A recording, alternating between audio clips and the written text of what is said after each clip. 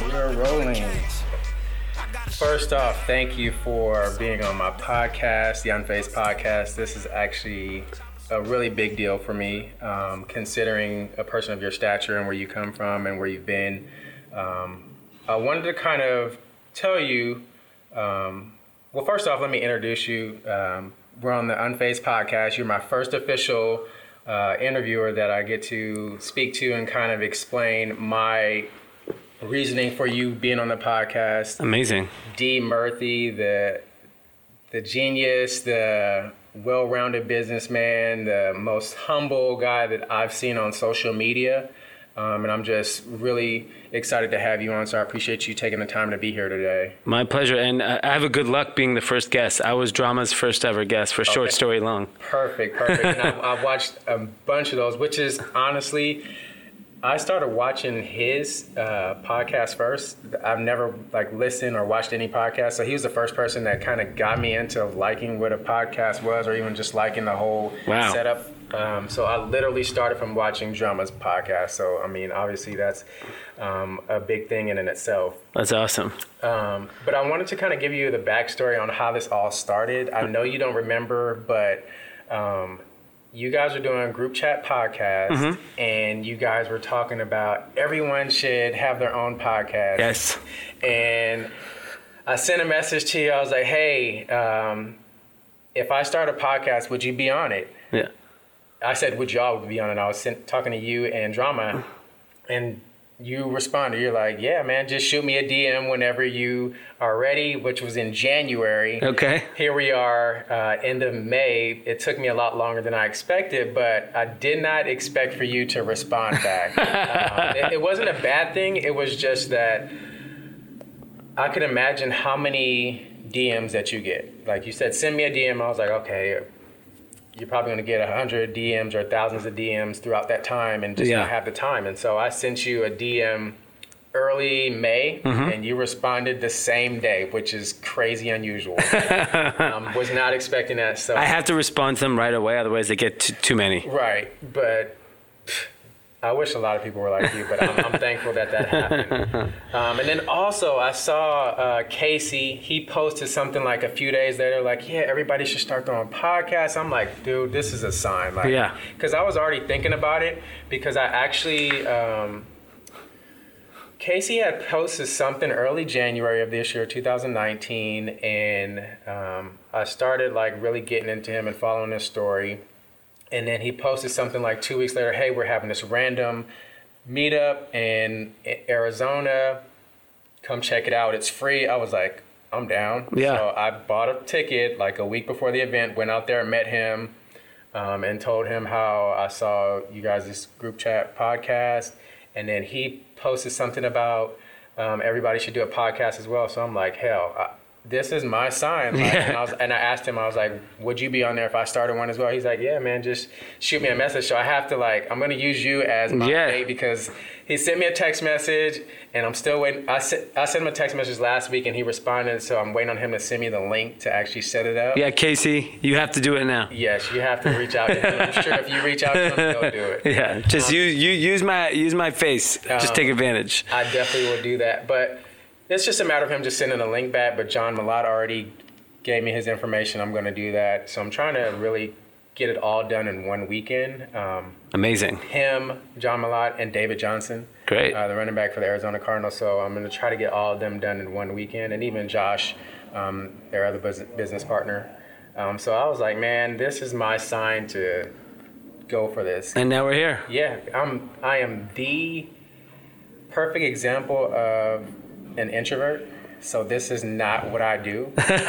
So for me to take this leap of faith and do this, I'm really getting into it because it's not really about me, which is what I'll get into. I started a brand called Unfazed. And Unfazed, in my perspective, is basically having a mindset that no matter what you go through, you'll make it out of those tough transitions or that adversity, no matter what it is. And I really believe that the common denominator to someone being successful or making it out of tough situations is your mindset to be unfazed. That's not even a question to me. And which is why I wanted you to be on. I followed your story of where you came from and how it all began and everything that was kind of associated with your story to where you got to. And it's important for me to get people on this podcast to help narrate their story, to give people a reason that they shouldn't give up and give them a better understanding of what unfazed means. And you being on here, which is we kind of briefly talked about it before it started, I really want to make sure that this is done on a video so people get to see who you are, get to see what you look like. Because I'm pretty sure if they just listen to your voice, they wouldn't expect for you to be, you're Indian, right? Correct. People wouldn't expect that. And I want people to know that Unfazed is a brand that relates to everyone. It doesn't matter what ethnicity you are, where you come from, what sexuality, what's going on in your life. Like, it literally relates to everybody. Absolutely. So that was pretty much my reason for getting you on and being so persistent and wanting you to be on and be one of the first people on here, because there's not too many people that I can say have went through the adversity that you have and are successful, and you're Indian. I'm half Ethiopian. Okay. So I'm trying to find different types of people. Yeah. Of course, I'll have the athletes on and just other different types of people, but you kind of fit in a different category from your ethnicity and where you come from. And that, to me, was more intriguing to have you on as one of the first people that I interviewed to kind of narrate your story of being unfazed. Great. So thank you again for being on. So my podcast is kind of like dramas. It's really finding out where you came from and telling your backstory, but I focus more on the adversity part, because 9 times out of 10, if you're going to be on here, it's because you've been successful. Yeah. So that's kind of the obvious. So tell me, like, where you grew up, even though I know all these answers. Yes. Like, tell me where you grew up and explain to me your upbringing prior to college. So I grew up in Southern California in a suburb out of LA called Granada Hills. Okay. Pretty much your traditional, like, middle-class suburb. Like, weekends you play sports, you go to the pizza parlor after, and then we'll go to the movie theater or the mall and hang out. Okay. So that was my childhood. Very traditional. Education was the number one priority for my parents. My mother encouraged us just to be social and have activities, but it was always school. Right. We lived a pretty much simple life. Like, went to school, learned a lot, traveled a decent amount as a family. Like, I got exposed to things at a pretty early age, and I got exposed to a lot of different types of people at an early age, which I felt I was, at 15, I was watching CNBC and reading Wall Street Journal, and I just thought that was normal. Because I was like, oh, how else am I going to know what's going on in the world? So I always took upon an interest in finance and understanding what's going to happen in the future. And that was an interesting time. That's like mid-90s. So that's like when the internet was really coming alive. And so I got fascinated by like what that meant and how I could be a part of that. Because it's the first time in history young people were participating in entrepreneurship, wealth creation. Right. I mean, 19, 20-year-olds were becoming millionaires in the mid-90s. That was the first time that it ever happened. Yeah. And so I was like, I got to be a part of this. How do I? And so my childhood was really just curiosity, school, and like playing sports. Yeah. I mean, just like pretty average kind of background. Okay. So before you ended up choosing USC, was that like your main choice, or did you have any other choices? It was actually between Berkeley and USC, your school. And my parents wanted me to go to Berkeley because obviously, especially at that time, it was definitely a better college. I was so adamant about going to USC my entire life. And I don't even know why. My rationale to going to USC was, I'm going to live in LA for the rest of my life. I'm never going to leave. I might as well go to school with people that are going to be in the neighborhood that I'm going to be in. My other rationale, which didn't make sense at the time, because considering where you ended up going to college and what happened in sports, but I said my only connection to college 20 years after I graduate will be sports. Yeah. I'm not going to be connected to the college any other way other than USC traditionally has been good at football. Yeah. So that'll be my connection to the school. Mm-hmm. Like I will always I'll have a camaraderie among all my USC classmates because of sports. Right. Then we go on to suck for my entire time we're there, except when my brother comes, then we go on a nice little run. But that was my reason for going to USC. I wanted to be in LA, and I figured sports would be a connection that I would have with people for the rest of my life. Right. Okay. Did you actually go down to Berkeley, like check out the campus? Yeah, I did a tour. So I have family that grew up in Cupertino, okay, and they all went to Berkeley and Stanford. So it made sense for me to go there. I mean, there's a lot of Indian people. Yeah. It's a crazy amount of Indian people. Right. It was a good school, but I just felt there's something about being in LA to me. I just felt like I have to be here. Okay. So when you started your first business, mm-hmm, was that prior to USC? That was at USC. Okay. It was a internet company called schoolgossip.com, mm-hmm, and it was essentially a college and high school community. Okay. I mean, it was like Facebook before Facebook. Okay. But the concept of like connecting people the way Facebook did, I never did that point. I really was about content and the message boards and chat rooms, and raised money for that business in like a month when I was 18 years old, right, which was crazy because there was like this kind of like what it is today, where if you have a startup in the right space, there's a line of people willing to give you money. Yeah, because they don't want to miss out. You don't want to miss out. You have FOMO. So that was happening in 1998, and I was able to get money from a very wealthy business person from the Valley, from the neighborhood I grew up in, and instantly wrote a check for $300,000 to invest in our business. When you're 18, that's like insane. Right. And so started the business, had success, even had offers to get acquired, but we were kids. We didn't know what we were doing. We didn't get along. Mm-hmm. Business eventually imploded. I walked away from it. And then a year later, started the business I have today. Okay, that's cool. Were you frustrated at the time, like when you walked away from it? Like, was it still going? It was still going, and it was still doing fine, and it had hope, mm-hmm, but I felt like that opportunity was holding me back, and those people were holding me back. Mm. So I had to make a decision, which was a very hard one because it actually ruined my friendship with two very close friends. Oh, okay. Because they were like, how can you leave us? And I didn't even ask for anything. I just said, here's all the equity back. Any money I put into it, it's my loss. I just said, here you go, take it. I'm moving on. That was your freshman year? That was my junior year of college. Okay. And so I'd been doing it for 3 years. And all the sweat equity I'd put into the business, I just said, bye. Right. And it was a good lesson that I actually should have taken with me for the rest of my life is it's okay to walk away and take the L. Right, that's rare. Sometimes you just have to take the loss and move on. And I was willing to take the loss. I knew it was the wrong situation. That's cool. So a year later is when you started 5-4? Correct. Okay. So kind of talk to me, like, I know it started as was it a class or was that your major? So our major at USC, we have a program called the Entrepreneurship Program. Mm-hmm.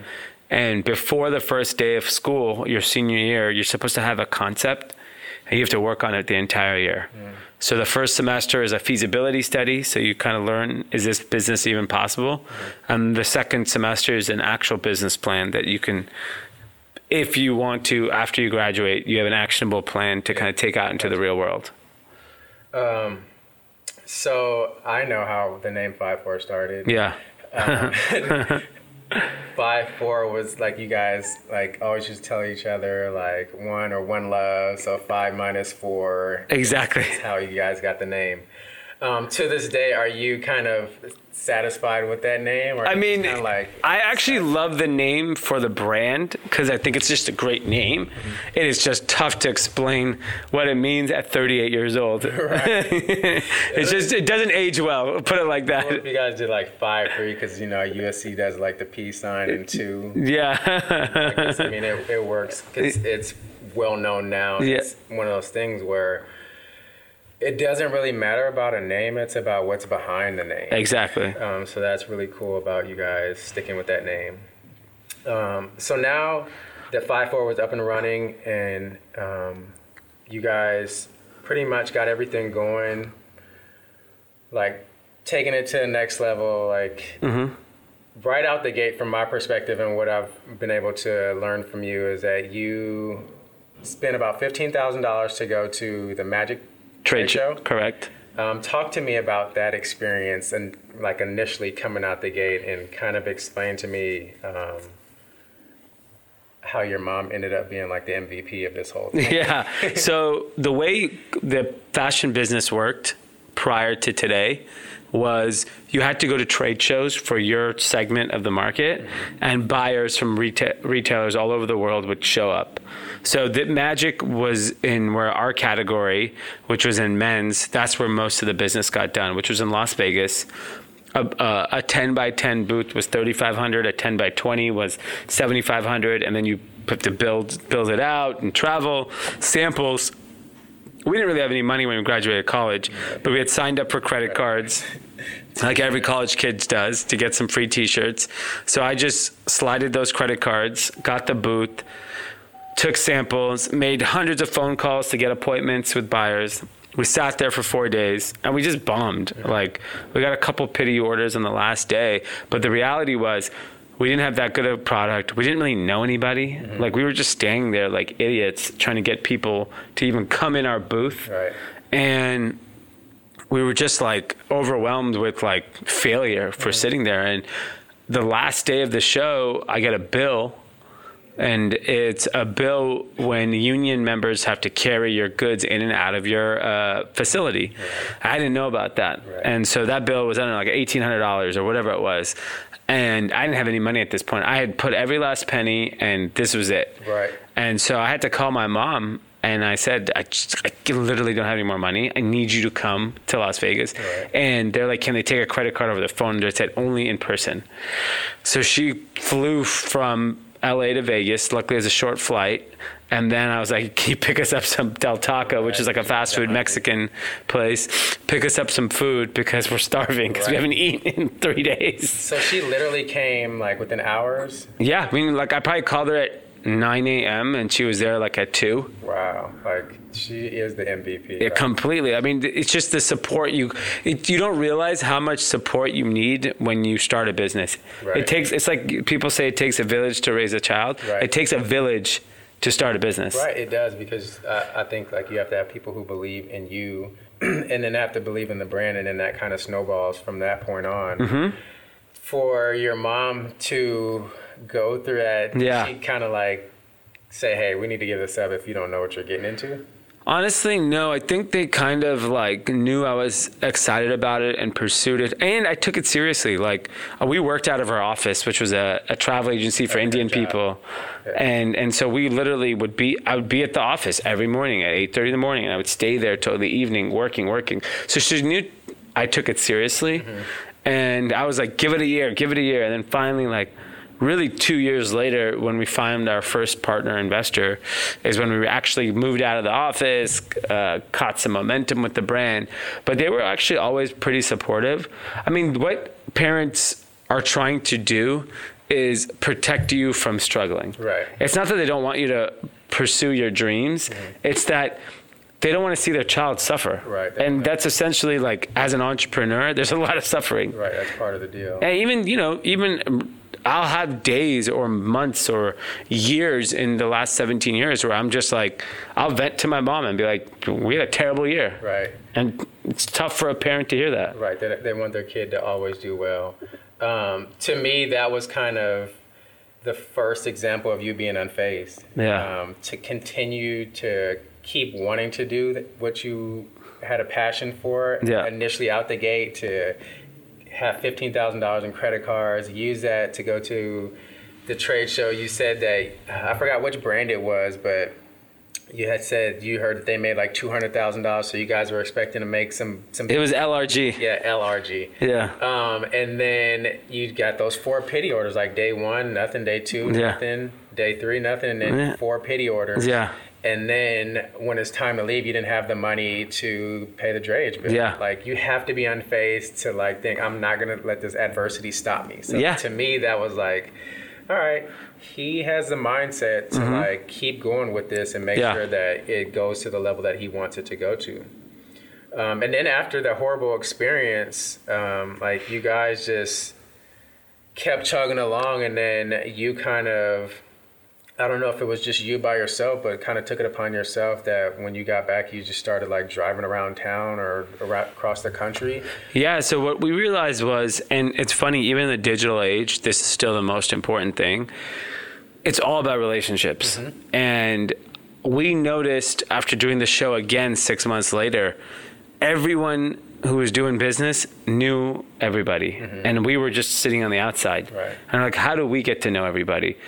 We didn't have the money or resources to, at that time, to wine and dine people. So we took it upon ourselves to go build this relationship. I decided the only way I'm going to be able to do it is I'm just going to go to all these stores. Yeah.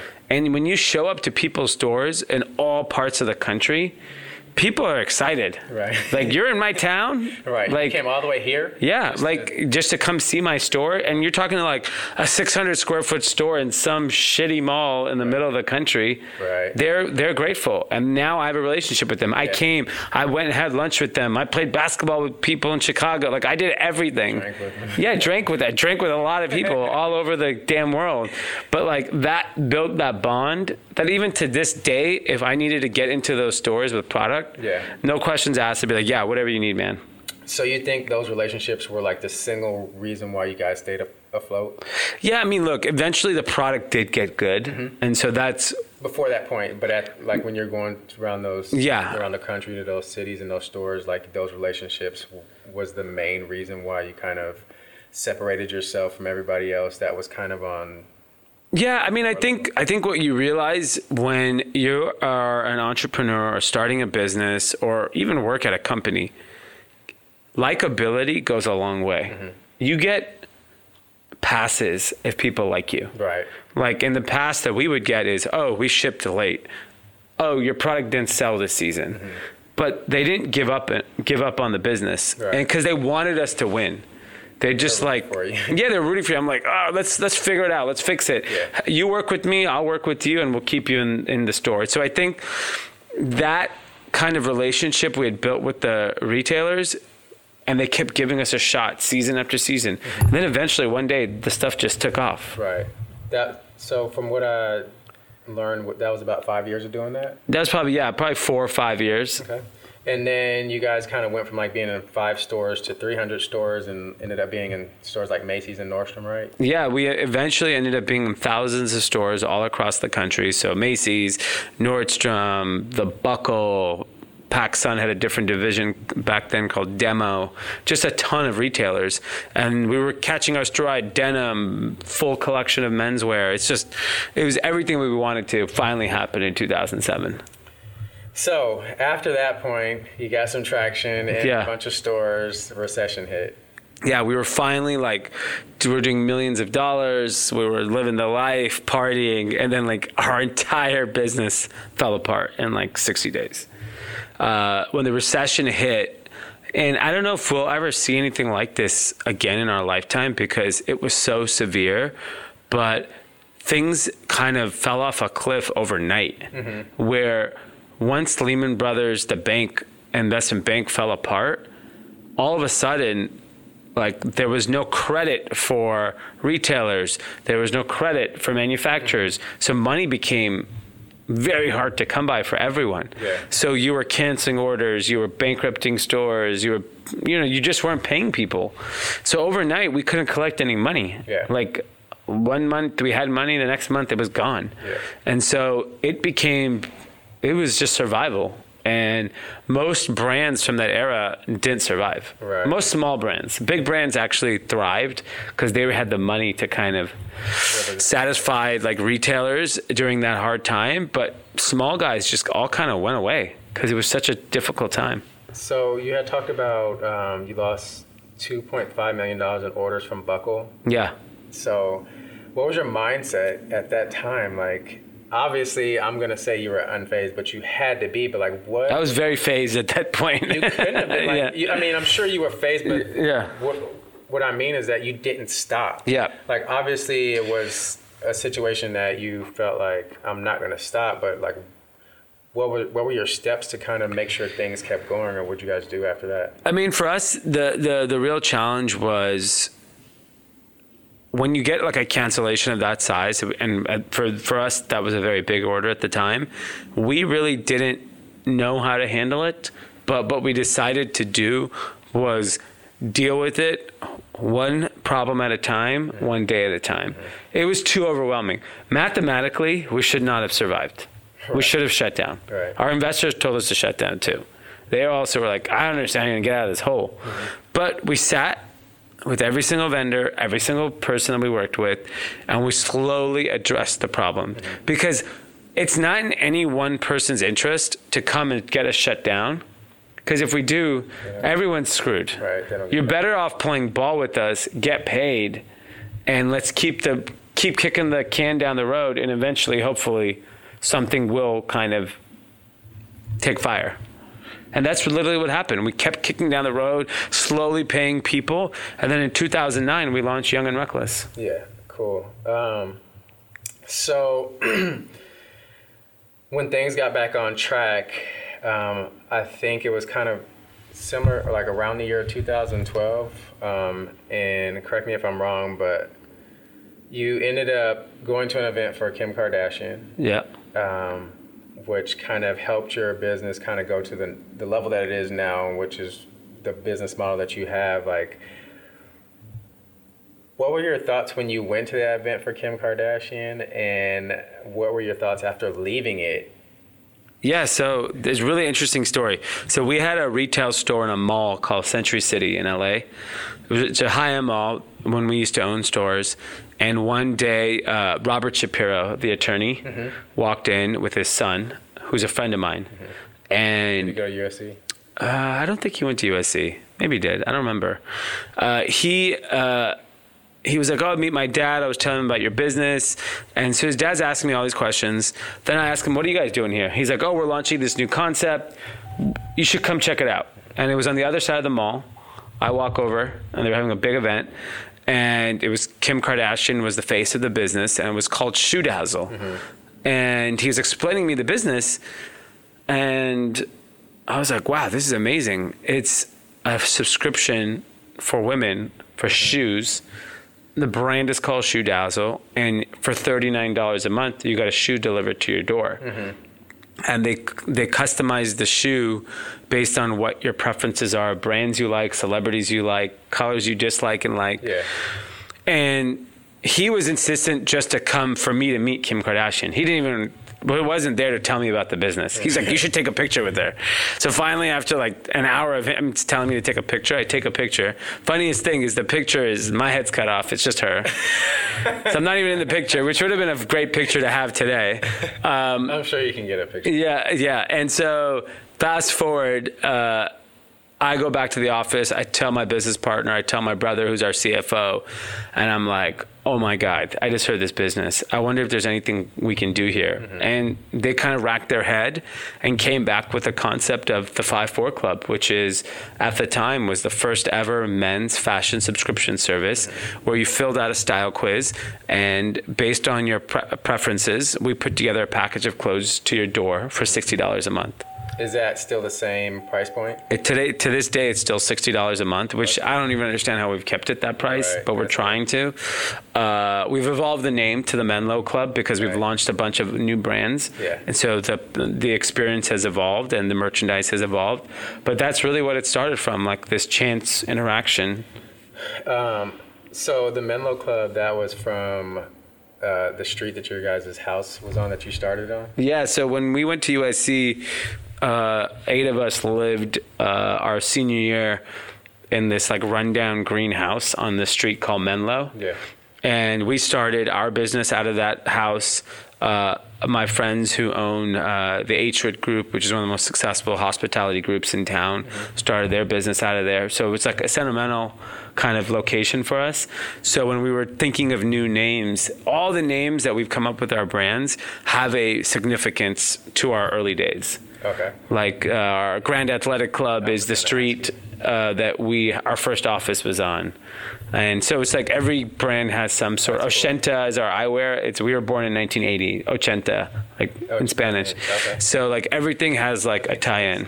Have you heard of Menlo Park? Yeah, of course. That's where I'm from. Oh, nice. So, I mean, I'll always remember the name. Yeah.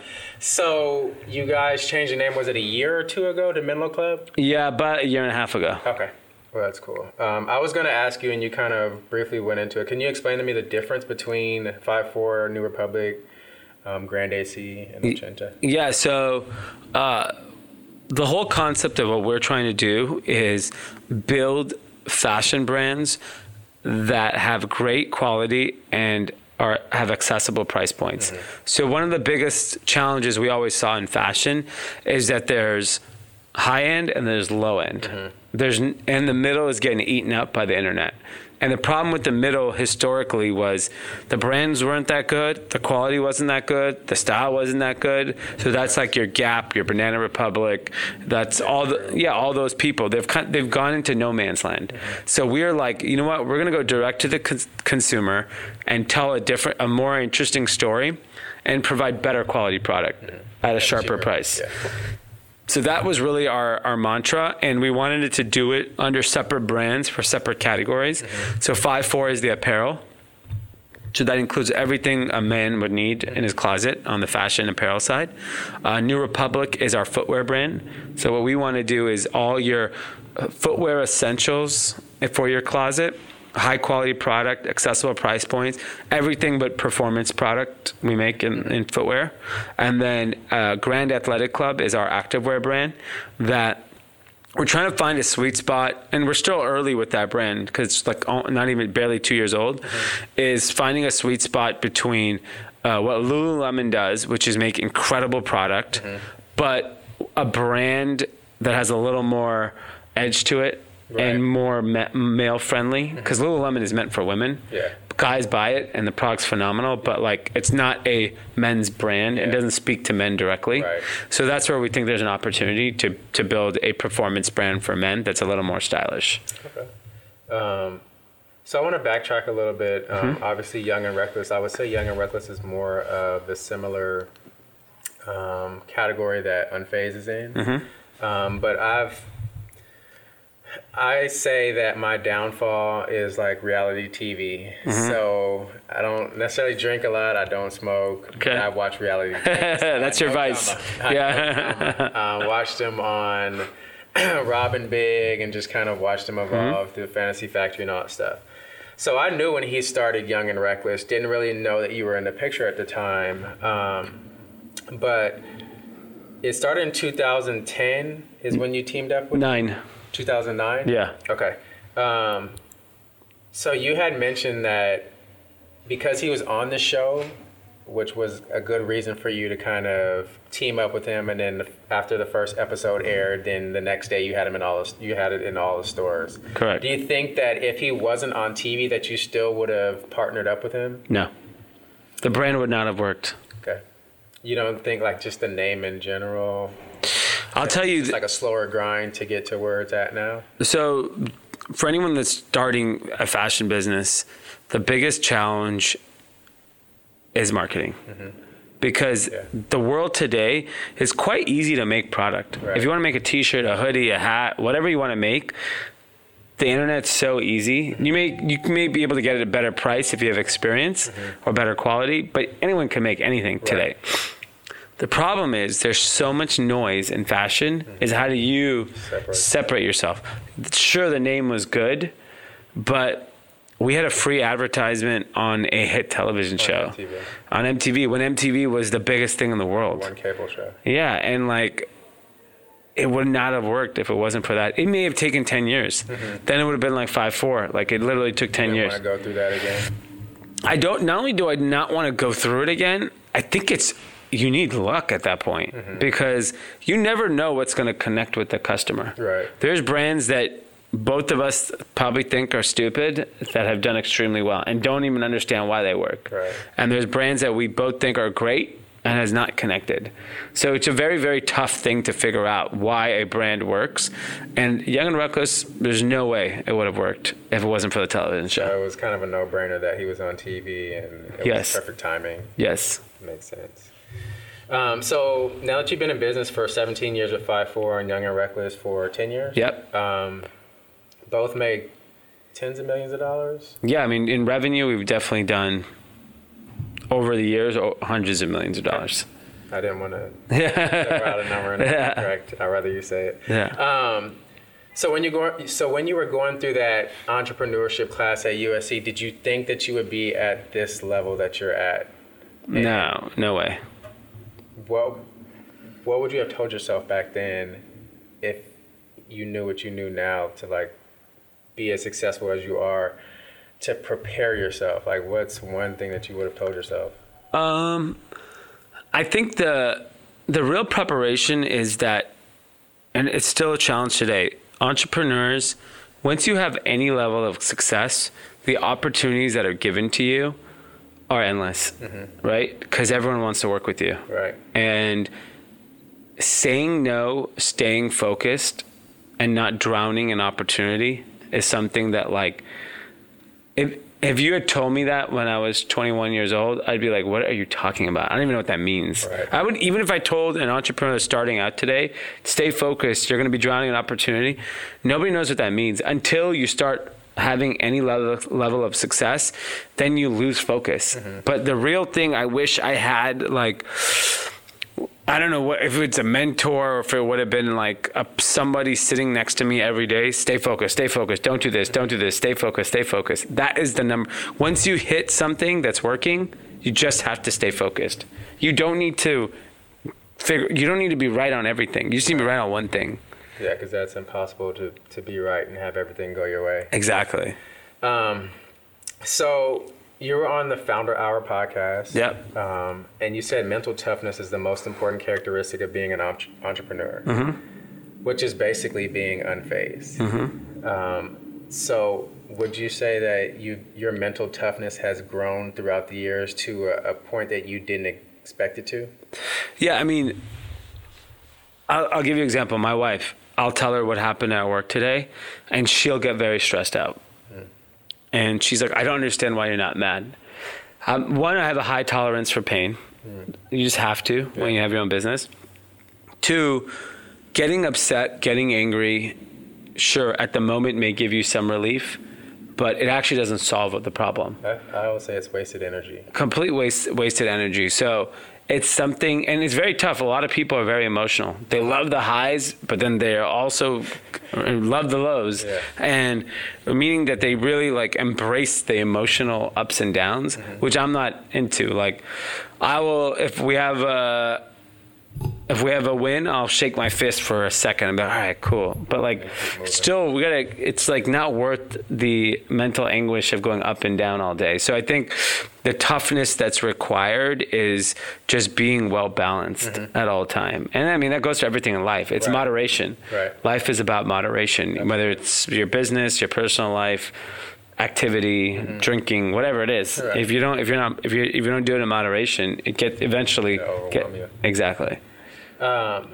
So now that you know what unfazed means, from my perspective and what the brand's about, do you think you can name two of your peers or friends in the industry that you would say are unfazed, and why would you say they are? So I have a friend, his name is Anthony Saleh. He's a music manager. He's a young music manager. He is, I don't want to say he's like a pit bull, but because he's actually one of the nicest people you'll ever meet. Yeah.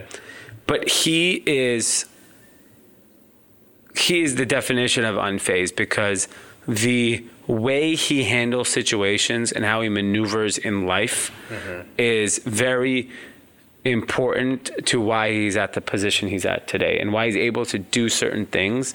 I think he's an excellent communicator. I think he knows how to react to situations properly, doesn't make decisions emotionally. He's a person that I think is very unique in the way he handles situations, and is why at 31 31 or 32. He's one of the most successful music managers in the industry. He's a partner at a humongous fund. Who's he manage? Future, Gunna, Nas. Oh, okay. Young light-skinned guy. Yeah.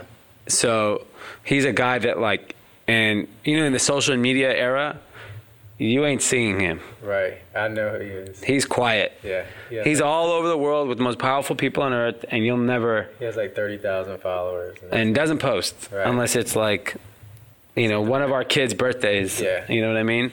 So he's a private guy and he's operated in a way that is very unique to today's world. He's very old school in that way. And I think that's a unique person to kind of look at. Definitely. Think you have one more in mind? Another one would be, I would say it would be Rich from Fashion Nova. That dude, what he did in fashion and e-commerce, no one's ever done. Right, absolutely. And I'm sure I wasn't in the room when he started his business. There's no way anyone thought it would work. Right. No fucking way. Right. And the fact that it started working and he doubled down and tripled down and quadrupled down to the point where like he owns an entire segment of the market. Right. And if anyone ever tries to entrench on it, it's like he's like Kleenex for that world. It's like Amazon. Yeah. Of that entire community of people. And I think that's he's a person. Cool. Those people are definitely examples of what you explain are reasons why Unfazed is something that I really believe it fits into all of our mindsets. But when people get to hear those types of names, they get to understand that it's not just a luck thing. It's just a mindset. It's an everyday grind it out, don't stop, find ways to make shit happen, and you just go from there. Like I can tell you my day yesterday, and someone might say it was impossible, and then I could tell you me. and then someone else could tell you the same exact day I had and say it was the best day ever. Yeah. It's how you look at things. Right. And yes, my day yesterday was challenging, but I mean, I had a blast. Your day was you drove to Las Vegas and shot some. I shot content. We woke up very early in the morning. Right. We didn't sleep. We worked all day, got stuck and took 7 hours to come home. Yeah. Which is not, it usually takes 3.5 hours, double the time because of the EDC traffic from Vegas. But, you know, we made the most of the time. We had work. I had to wake up early because I wanted to play with my kid. Yeah. Some people would be overwhelmed, stressed out, whatever. But I'm like, whatever. Like, at the end of the day, I went to Vegas. I had fun. Because you're unfazed. Like, you can't explain that enough. Like, your mindset is just on a different level. And there's different levels to unfazed from my perspective anyway. But to do the stuff that you do on a daily basis, me and Gian were talking about, like, your hands are in so many different pots, but it's just kind of like you find a way to make shit happen. It doesn't matter where it is. And I also remember you saying that another reason why you don't get stressed out is because you don't write things down. Yeah. Because if you do, then it'll overwhelm you. Yeah, and I'm not saying this is the right. I don't hate to give this advice, but like, I can't think about everything I have to do. Right.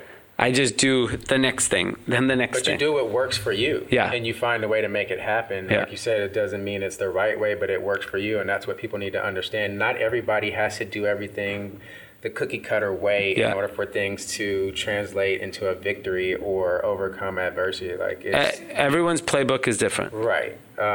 So as I wrap this up, I really want to thank you for being on the podcast, allowing this to happen. I didn't think it was going to happen. One, when I sent you the message on Instagram, and two, when I saw you were in Las Vegas yesterday. But I just want you to know, like, you're super dope for being who you are and going through your unbelievable journey to being successful, which is why I kind of started following your story years ago when I wanted to start my brand. I wanted to follow people's stories of going through adversity and find out what took them to that successful level, and just finding out where your story was and just how you were kind of balls to the wall and didn't let anything stop you. That to me was inspiring. And that's the whole point of this podcast. The podcast is to give people encouragement to not only believe that they can do things, with the right mindset, but just see different types of people because we're not all the same. No. But if we see different types of people doing things at unbelievable levels, then that gives all types of people those encouraging different examples instead of me just giving you the continuous what Unfazed is. Like your story and everybody else's story that'll be here is going to give people that encouraging sign to keep fighting.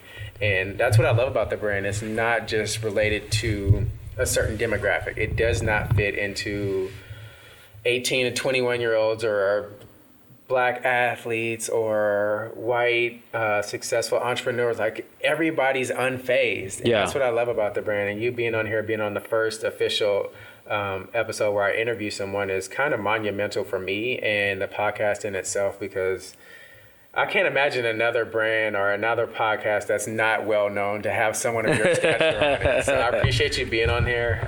Thanks for making the trip. No problem, man. It was well worth it. So I know where people can follow you. Where can people find you at, and how can they find your brands?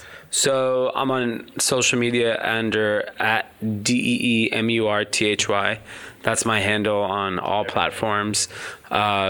And then all the brands, Menlo Club, 5-4, New Republic, they're all kind of the handles for all the brands. Okay. And yeah, if you have any questions, feel free to DM me. You know I respond. Yes, you do respond. So if you guys are looking for a successful entrepreneur that actually follow through with their word, D. Murthy is the guy.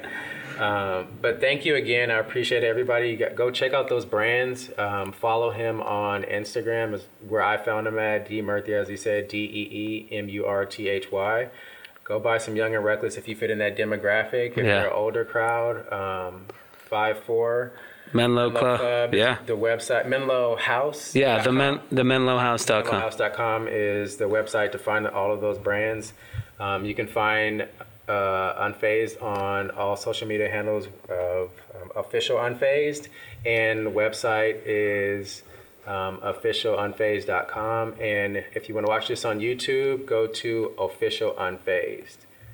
Subscribe on SoundCloud, iTunes, Spotify, and comment and let me know what you guys think. But other than that, D, I appreciate you allowing me to be here in LA in your office and being able to interview. I know everybody that's listening will love the information that you have given to them. I already knew about it, obviously, from being on here, but I'm excited to get this out to maybe some people who didn't know about you or know about your brand and get you some more customers or some more followers. So provide some value. You always talk about value and people bringing value to you. So go follow him and let us know what you guys think. Thank you, brother. I appreciate it.